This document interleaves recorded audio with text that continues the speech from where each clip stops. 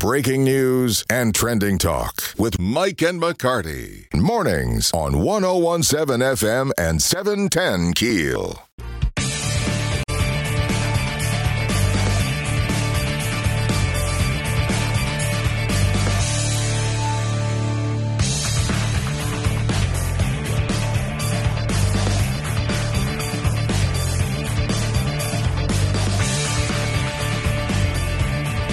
.101.7 FM, 710 KEEL, and on the free KEEL app. Mike and McCarty in studio with Shreveport Mayor Tom Arsenault one day after your State of the City address. Good morning, first of all. Thanks for coming out. Good morning. My pleasure. Thanks for having me. We appreciate you being here. I love your hat, by the way. Don't put it down. He'll steal it. No. I've got my own. Thank you very much. First of all, just give us a quick summary on your State of the City address. Things are looking good. Well, I think things are looking good. We're fortunately we are in pretty good shape financially. We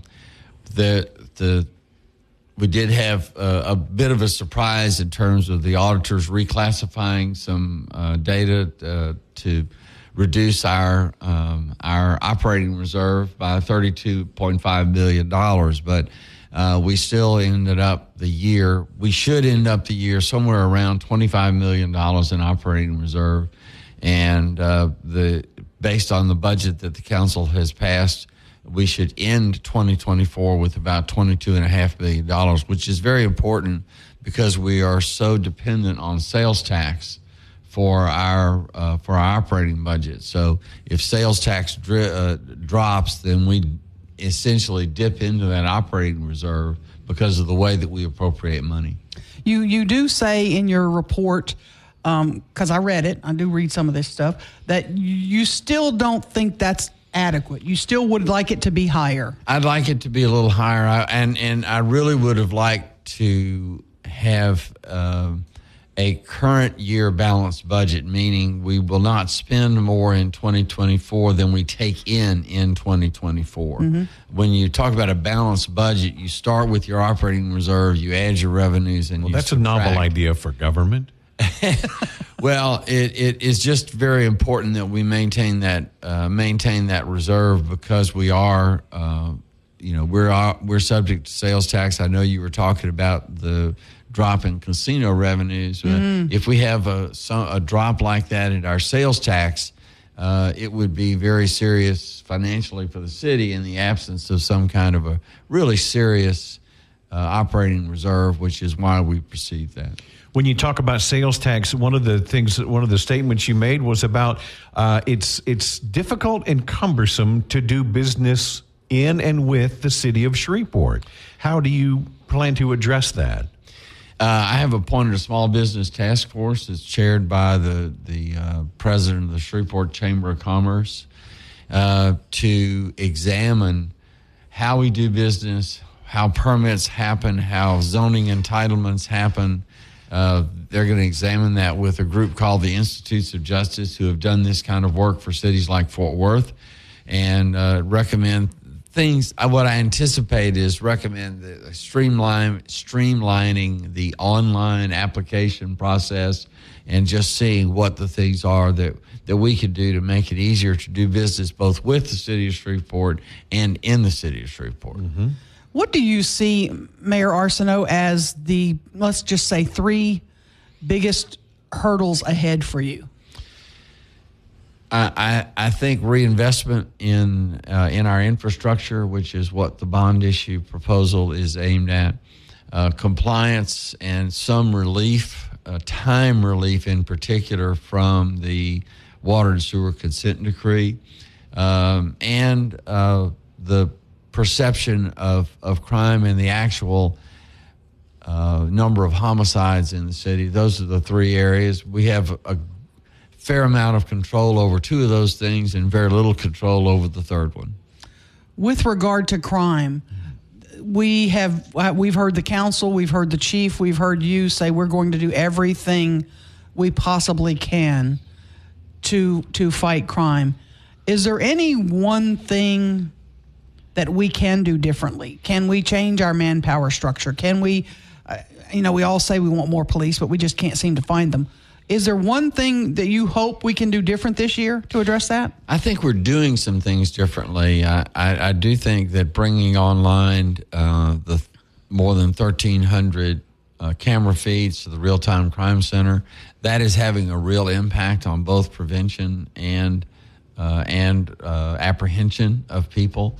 And I can't really go into that, but I know of specific instances where really the Real-Time Crime Center was responsible for the leads that led to arrests. We also have invested in drones, and the drones were used. For example, with the Mardi Gras parades, and they were able to identify gatherings of people that might result in some kind of violence or disturbance or things like that. So, being able to use equipment, because prior to drones, you either had to have a stand where a police officer would be observing and can't observe. That stand can't be as high as a drone is. Mm-hmm. So you end up with that. And then the second... he's limited. He's unable to move. And I mean... Correct. That's right. And the drones can move.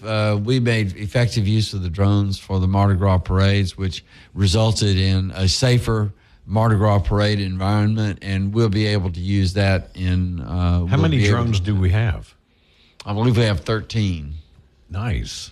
Yeah, and then they're everything from little ones to big ones. The cameras on those drones are amazing. Mm-hmm. I've seen some demonstrations, and of course they cover a very wide area because they could be up higher. So it really works. It really works very well. We're talking with Mayor Tom Arsenault, following up on your State of the City address. Can you hold on with us through the break? You bet. Absolutely. We'll be back after this. Mike and McCarty, 101.7 FM, 710keel.com. Of Mike and McCarty on 101.7 FM and 710 Keel. In studio with Shreveport Mayor Tom Arsenault. Tom, I want to go back to crime for just a moment, because when people think of crime, homicide rate seems to be the first thing people think of. Right. But there are other factors, and it's not as bad as people might think. I think that's right. Assaults and some other violent. Actually, the total of violent crime is down rather than up. But I think people tend to use the number of homicides kind of as a barometer for crime. And I understand that they do that, and but we need to see the total picture. And I think on some of these other issues, apprehension, follow up with the police, those are things that I think make a bigger difference in terms of the overall crime rate and what really affects people in their homes. Or do you? We've heard, and we asked Chief Smith while he was here the other day. Everybody keeps sending us messages that he's retiring in March, he's retiring in April. Are you confident that you have him, at least through this year? He and I have not had any discussions whatsoever about any kind of retirement. So I'm assuming I have my police chief for the foreseeable future. Okay. Let's talk about, we asked you about hurdles Shreveport's facing. What are some of the great things happening in Shreveport that would make people want to come here or stay here? Well, I think first and foremost is our people. We have a ready workforce. We have optimistic people that I hope are becoming more optimistic about who we are. We are a great size of city in that we are large enough with the metropolitan area to have things that a major city would have: a symphony, opera, music, culture, wonderful restaurants, those kinds of things. And we have a ready workforce. So we have people who are ready, willing, and able to go to work, and they're going to be going to work at Amazon and SLB and those places that are coming in. I think I'm very optimistic about the impact that G-Unit is going to have on really, part of the reason that is a game changer is that it's bringing back the potential, and I think will bring back kind of a whole new industry. So that's why it's a game changer, because it's what they would call in economics, they call a disruptor, in that it changes the the direction that you're going and opens up an entirely new area, not just an employer, but a whole array of employers for the city. So I think 2024 is going to be a very good year. There is kind of an elephant in the room, and we get messages about it. You hear about it all the time, too, about your relationship with the council and how you guys can work together. There was a mention from former Councilman Green the other day saying that if Adrian Perkins was sitting in that seat, we would never even consider a $250 million bond issue. How do we do better at working together? Are you planning to try to do something different? I try and work with each council member individually and build a relationship. And I actually think we have a good relationship. I have a good relationship with virtually everybody on the council. We have different opinions, and that's why we have the kind of government that we have. We ought to have different opinions to come to fore. For example, there were a number of issues raised about the bond issue and technical issues, and we'll be responding to that this morning with a concrete proposal that addresses the concerns that the council raised, and we're happy to address those concerns.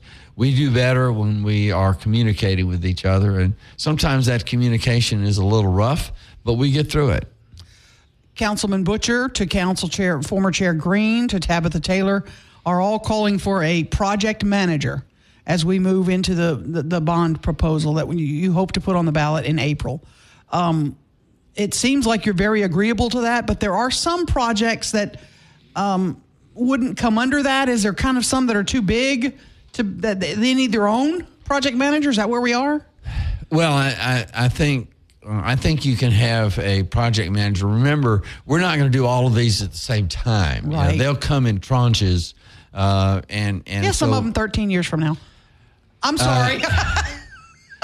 I'm sorry. Hopefully, they'll all be done well before that. Low. I had already agreed to the concept of a project manager, so they wanted something a little bit more concrete than that, and so we're going to give them a proposal for that today at 10:30.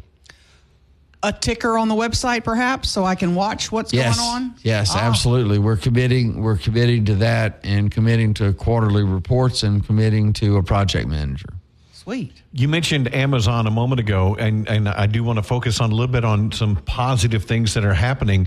Amazon, are they hiring now and beginning training? As I understand that they're hiring. I understand that they're hiring and training, and I don't know for what positions that is, but that is a clear sign that they're trying to get up and ready to go. Are they in open communications with your office? We don't talk to them very often. They send us some status reports from time to time, and I haven't talked to them since this latest news. Okay, but that's exciting news. One more thing. Put your financial hat back on, because I know Caddo Parish has reacted. State Rep Danny McCormick is proposing doing away with sales tax on groceries that the municipalities charge. So the city of Shreveport, Caddo Parish would no longer get a sales tax on groceries. That could be a big hit. It would be a big hit. I think what a lot of people need to understand is how we got to where we are with sales taxes. There was a time when local government was primarily supported by property taxes, not sales taxes. And then people on the right said, well, not everybody pays property taxes, so we want to go to sales taxes. Well, now 64% of our operating budget comes from sales taxes. So on the one hand, you push us toward a tax, and then you take that tax away. It really will create some serious issues for us. Appreciate you coming in, Mayor Tom. My pleasure. Thank you for having me. You bet. Thank you so much. Coming up at 7:40, Agricultural Commissioner Mike Strain going to join us, talking about the state's crawfish situation. 101.7 FM, 710 KEEL. Let's get back to the show with Mike and McCarty on 101.7 FM and 710 KEEL. Price of crawfish not coming down fast enough for a lot of people. We're going to talk with Louisiana Agricultural Commissioner Mike Strain and see how we're going to be looking, especially as we get ready to approach Mudbug Madness here in a few weeks. That's coming up right after the break. Mike and McCarty, 101.7 FM, 710keel.com. Breaking news and trending talk with Mike and McCarty on 101.7 FM and 710 KEEL. Louisiana Agricultural Commissioner Mike Strain on the Jack Spring Electric Newsmaker Hotline this morning. Commissioner, good morning, sir. Good morning. How are you? We are wonderful. Thank you for asking.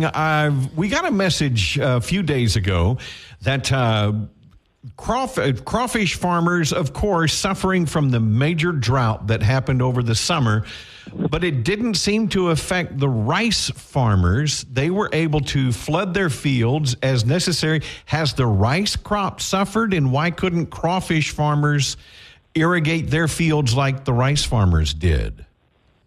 Well, the rice farmers did suffer, and especially if you look at certain areas of the state, many of the rice fields ran out of water. Okay. And so our rice crop will be down. We were lucky that, we did fairly well with rice. What happened, most of the farmed crawfish are in rice fields. And after the second harvest of rice, when the ratoon crop, there simply wasn't enough water to reflood many of the fields. A lot of the wells literally ran dry, or they started pumping salt water. So what happens when you with rice and then with crawfish, when you start pumping salt water, you have to stop. The crawfish can tolerate the salt water, but the rice crop will not.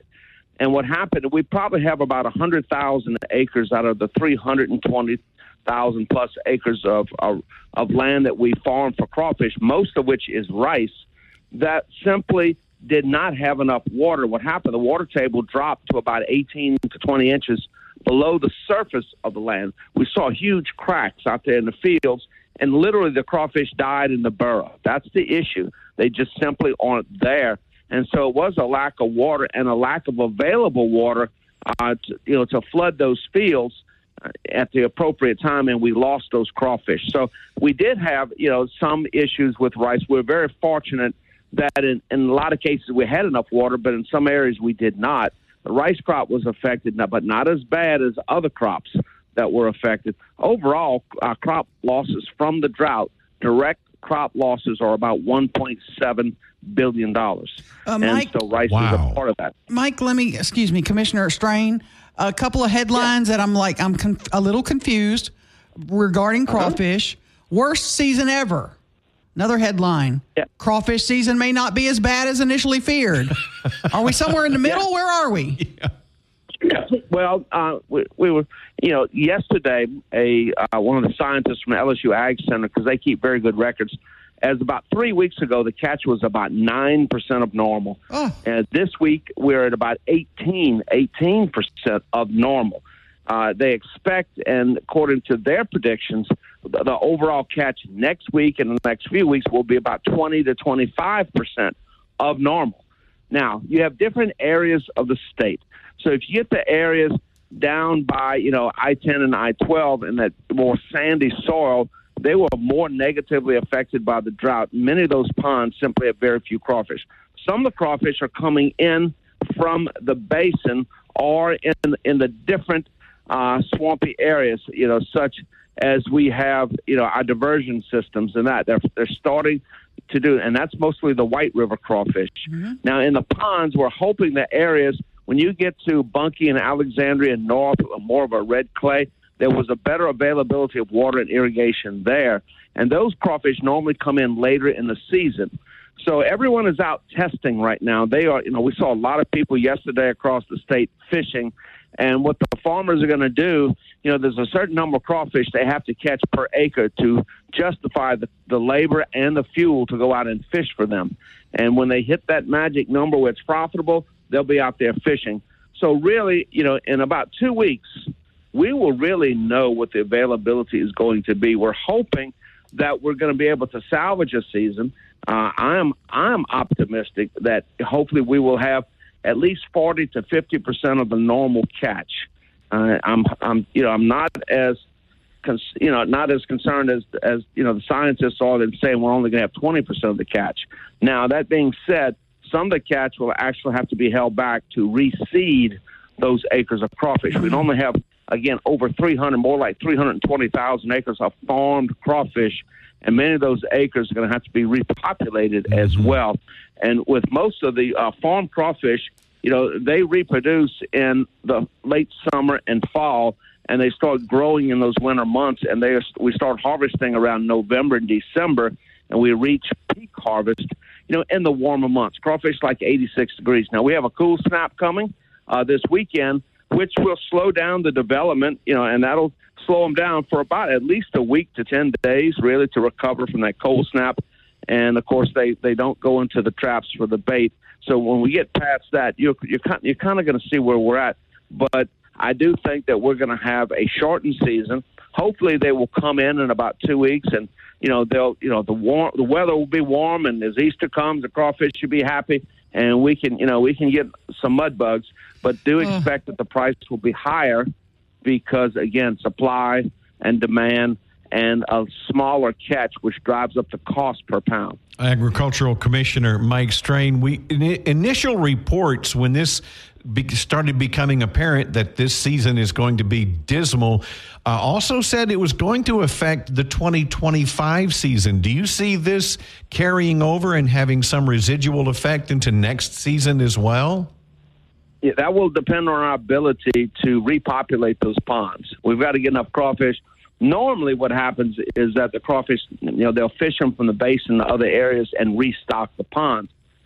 With such a high demand, what's going to happen, every pound of crawfish will be precious for the market.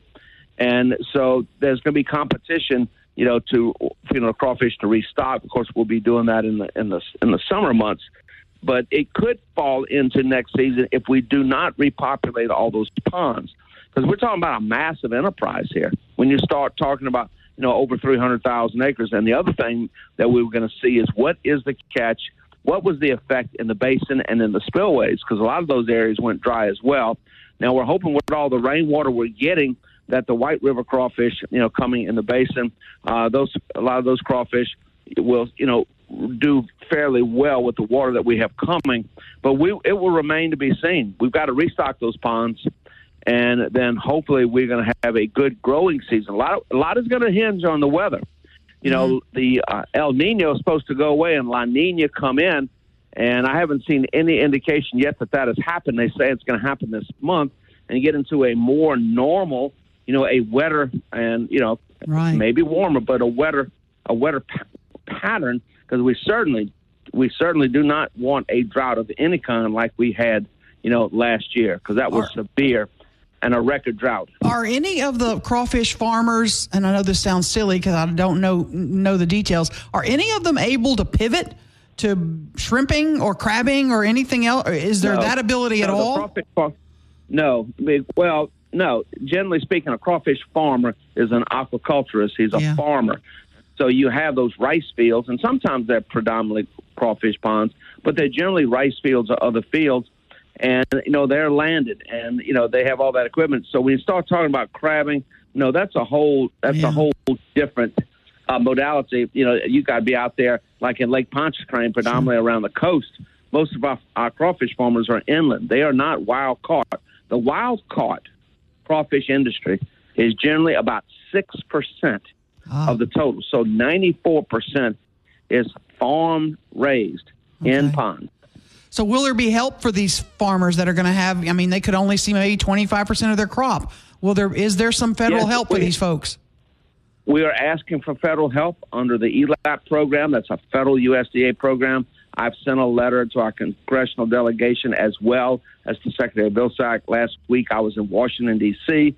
on Capitol Hill and asking that if there's any assistance possible. Now, normally the way that will work is once the season is over and the federal enumerators, as you would call them, this time we call them bean counters, but crawfish counters, will be out there looking to get the exact numbers and based on parameters to see if we can get some assistance. We have gotten assistance in the past, but we're also facing issues in our shrimping industry. Most of our shrimp boats have been docked. The shrimpers won't go out and shrimp because the price of shrimp, were 50 cents on the dock. You can buy shrimp right now at about between $5 and $7 a pound. Crawfish are averaging $9 to $11 a pound right now. Wow.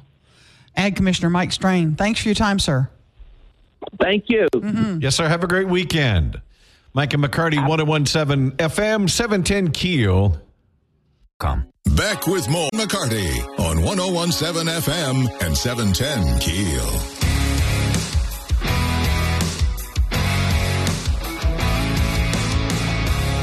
You know, my wife does a lot of work with the Humane Society of Northwest Louisiana. So I know where she'll be tonight.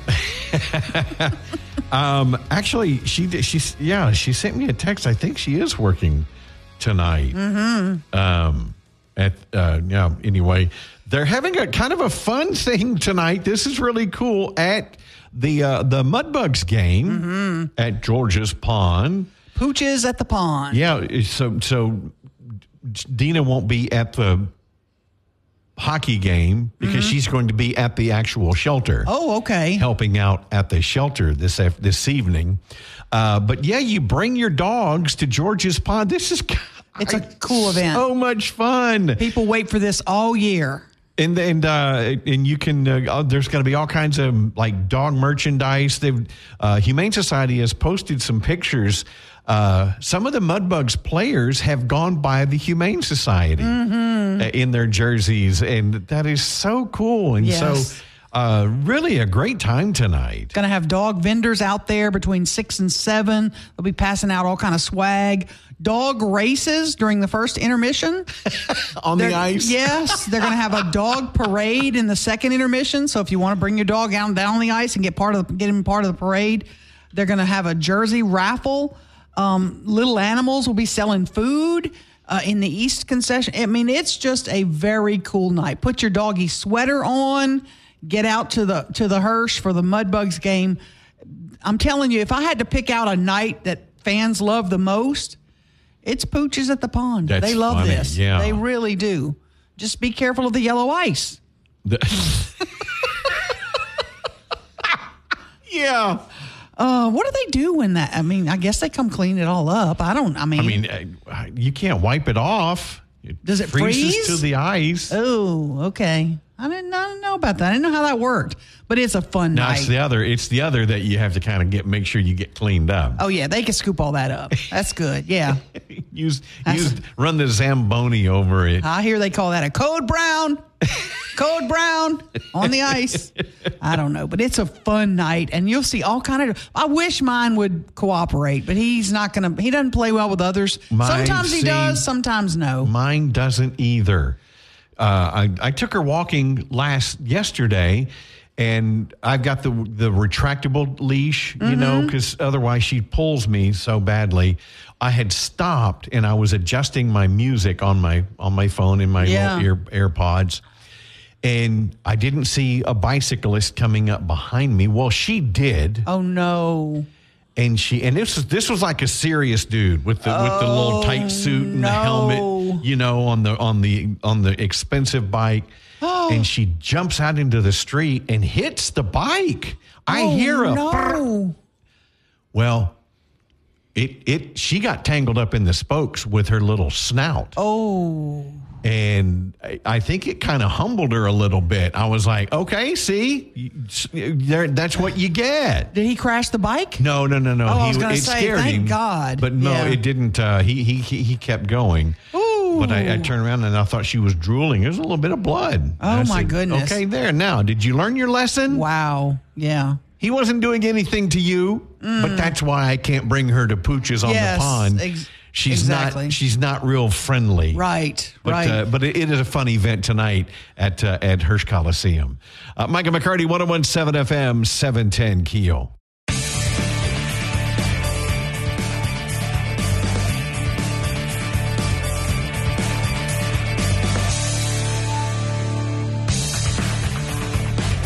.107 FM, 710 KEEL. Mike and McCarty on the Jack Spring Electric Newsmaker Hotline. Shreveport Fire Chief Clarence Reese joining us to talk about crawfish prices and availability. He's not the fire chief. Jackson's daddy. Oh, I'm sorry. Right. Jackson's dad, Clarence Reese Jr. Chief, we had a huge fire last night, 17 units at Superior Grill on Line Avenue. It seems to have been an electrical fire. How much damage? Did we get it under control? Are they going to be back open? Absolutely. So the Shreveport firefighters did an excellent job making sure they got there quickly. It was concentrated really to the kitchen area or above the kitchen area. The good thing, it was around the time that they would normally be closing. So Superior staff did an excellent job on evacuating everyone out of the building. It took a little bit over 20 minutes to put that fire under control. I have not talked to the investigators today, so the electrical part is kind of something new to me. They are actively investigating that fire. Vent related? Could that possibly be something too, or no? Or do we know? It very well could be. Those investigators will look at all of those, especially with it being a commercial building, kitchen application. We're looking at pulling records on that building. So the possibilities, I hate to say, are endless right now, but we really don't know. Any idea on the extent of the damage? Did it go through the roof? It looked like it was a pretty good blaze at one point. It was. It did go through the roof.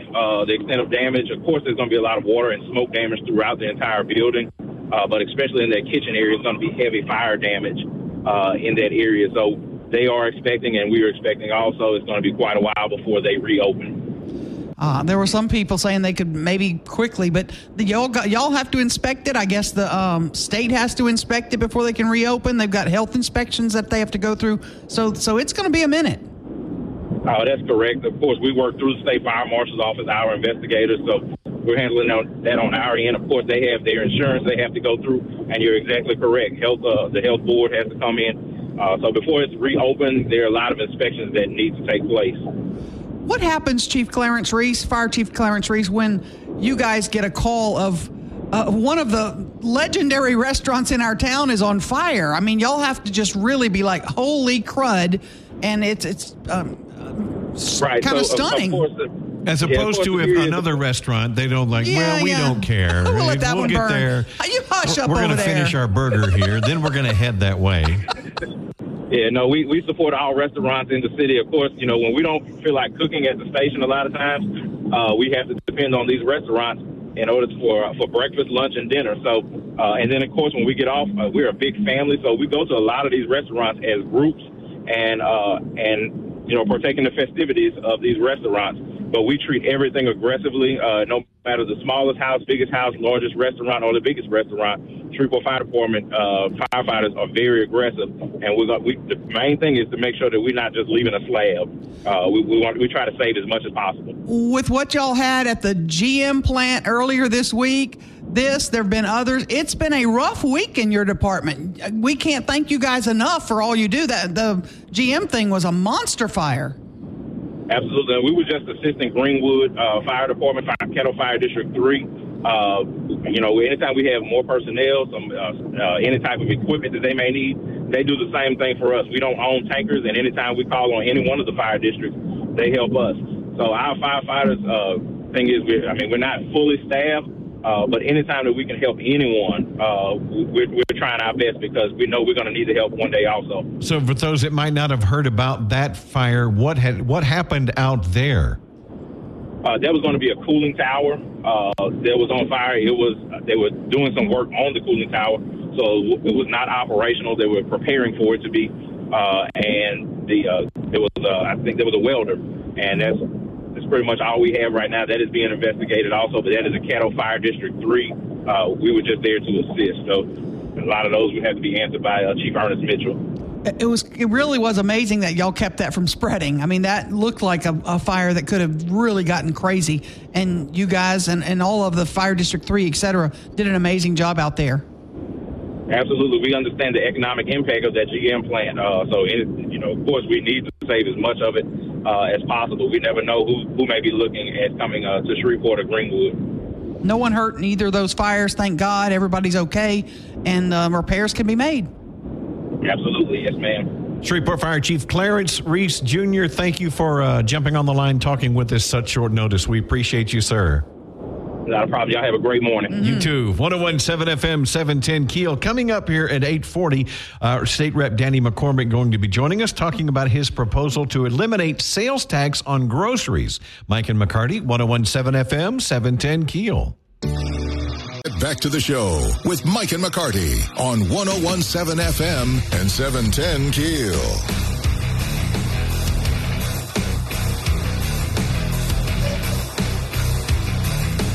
FM 710 Keel.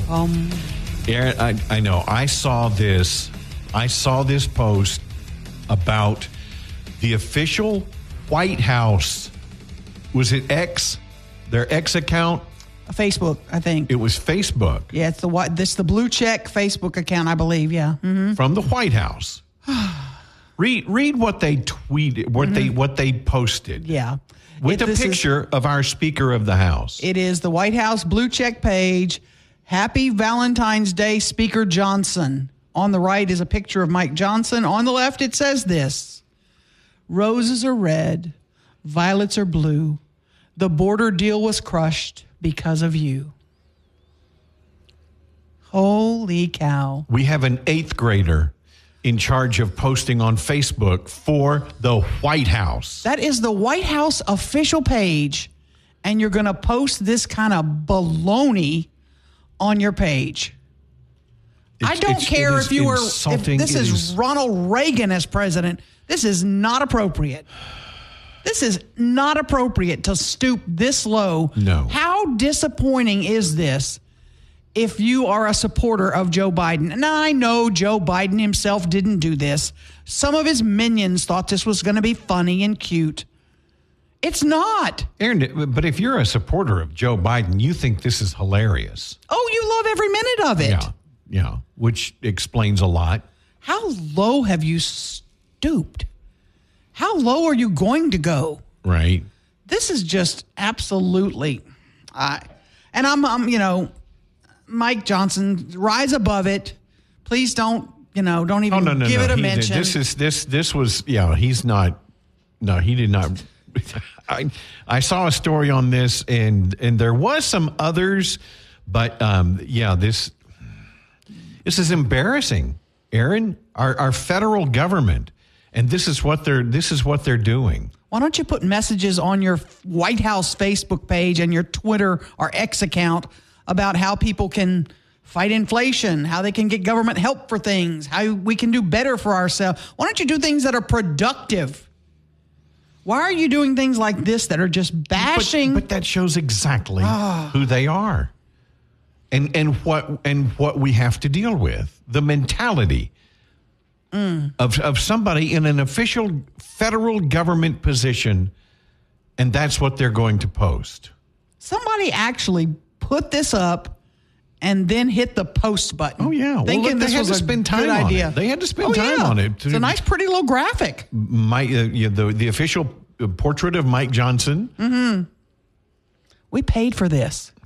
We paid somebody's check for spending time posting that. I have no words, which is mind-boggling. It's insulting. It's offensive to me.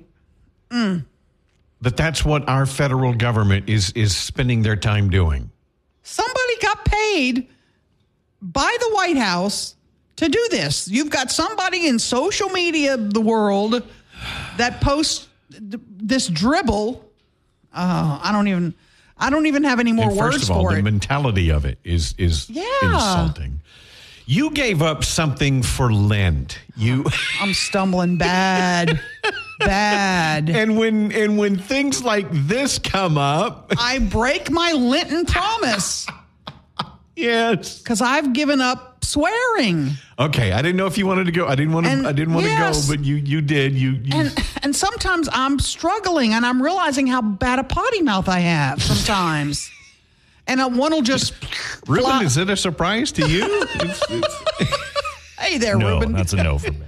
It just flows out of my mouth sometimes. I'm like, oh, he doesn't give a... And but you know what is funny? Not next Saturday, not tomorrow, but next Saturday we have a bunco. And I have one of my bunco gals. who is my designated swearer.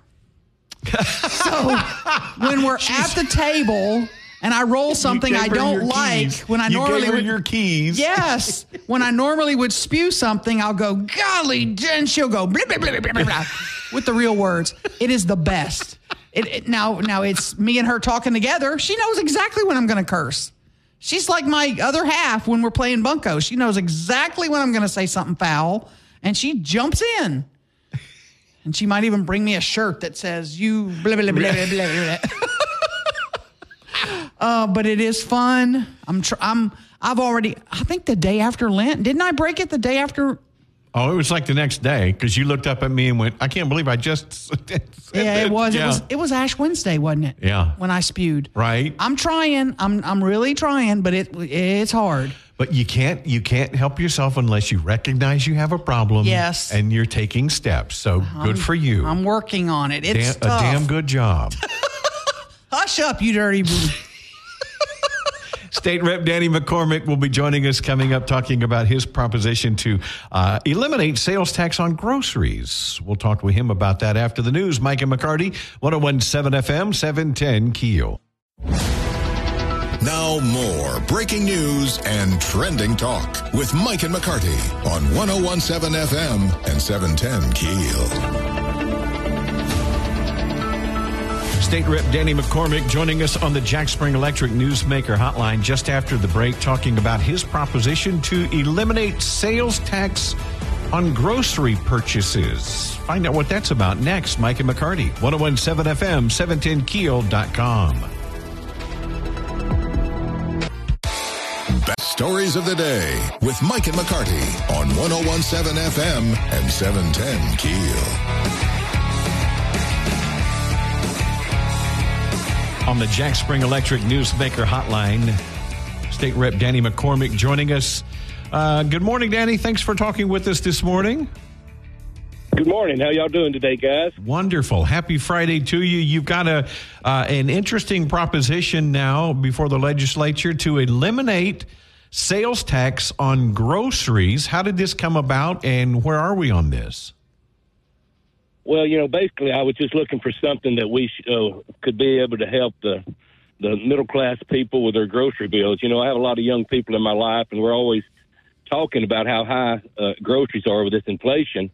And right now in Louisiana, there's no state sales tax on groceries, and my bill would eliminate any local sales tax on groceries. We're talking mainly just the ingredients for the food, just the basic necessities to feed your family at home. That, this doesn't have anything to do with prepared foods like you may buy at a restaurant, but that's the idea behind it.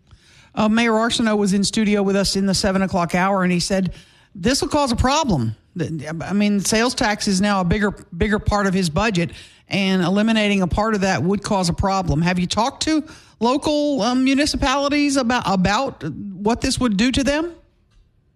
No, I haven't. My concern is with the working class people. I know that I don't know about the mayor personally. I know a lot of the local taxing agencies work with the Caddo Bossier Port.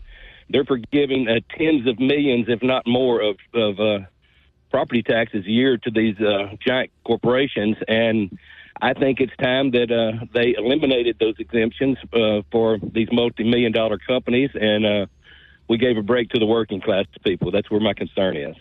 Has there been any plans about replacing that revenue from other sources?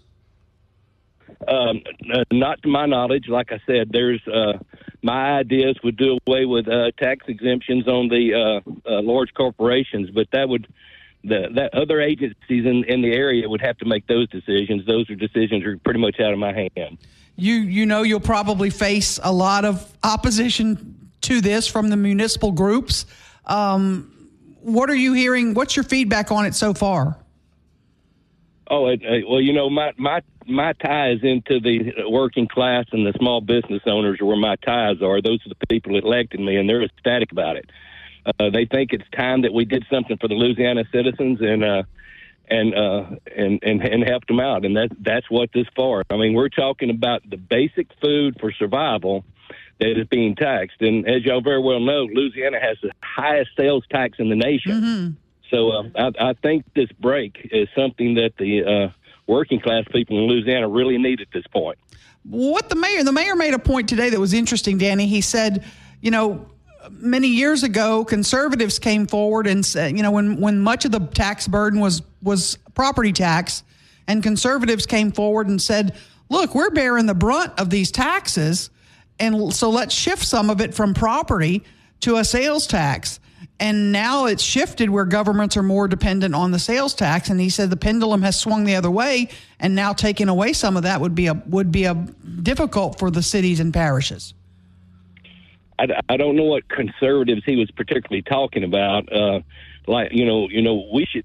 should ask the mayor about the tens of millions of dollars worth of property tax that are being lost in the area from the exemption on the Caddo-Bossier Port. I mean, the Caddo-Bossier Port, it collects collects property taxes. These multi-million-dollar businesses pay little to no property taxes.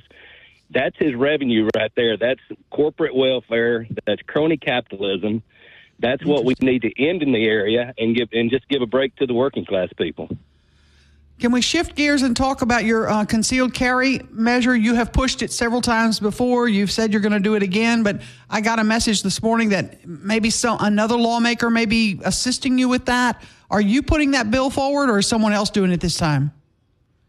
There's actually two of the bills being filed, Aaron. One is by myself. HB 12 is filed on the House. Blake Miguez, my colleague in the Senate, he's filing one in the Senate. Both of them are good bills. I'd be happy with whichever one moves across the line. Governor Landry put this call into the special session, so he's wanting this constitutional carry bill, and I'm ecstatic about it.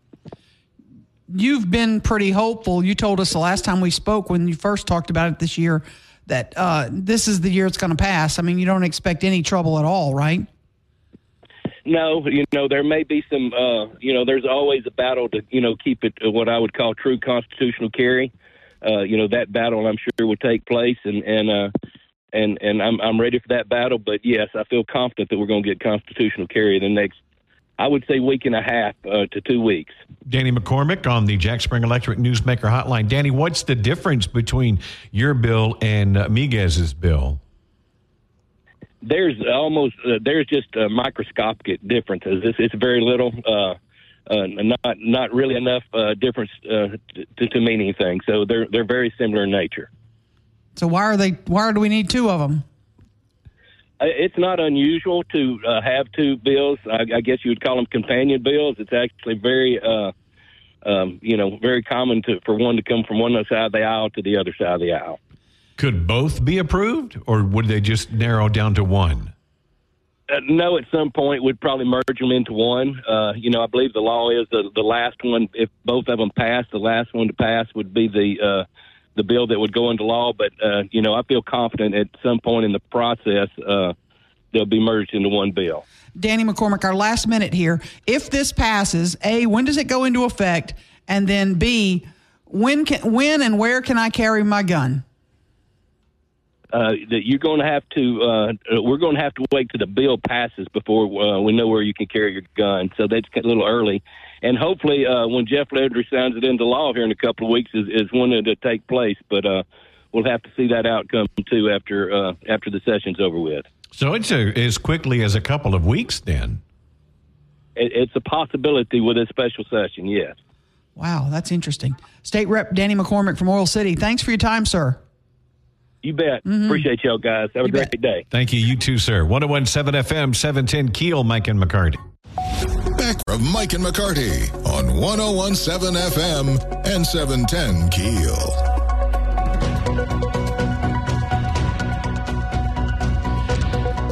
You see what happens? What'd I do? I get diagnosed diabetic. Yeah. And sales of chocolate chip ice cream plummet. Mm-hmm. I know. Plummet. That used to be like the number one ice cream beyond just like chocolate and vanilla. Chocolate chip was the guy. For me, it's mint chocolate chip. Ah, okay. Blue milk. Shut up. Some stores are bumping chocolate chip out of their coolers. Taking them off the shelves. Because it's not selling. Yep. It's an old timer's ice cream, I guess. And people want the new cookies and cream is now the new favorite ice cream. It's vanilla chocolate chip ice cream, which was once a hallmark of the industry. Mm-hmm. I guess people's tastes have kind of changed. It's dropped 22% in sales. Holy crud. From 2018 to 2022. Are they really going to pull it from store shelves? Well, I mean, it's not like people are rushing to buy it.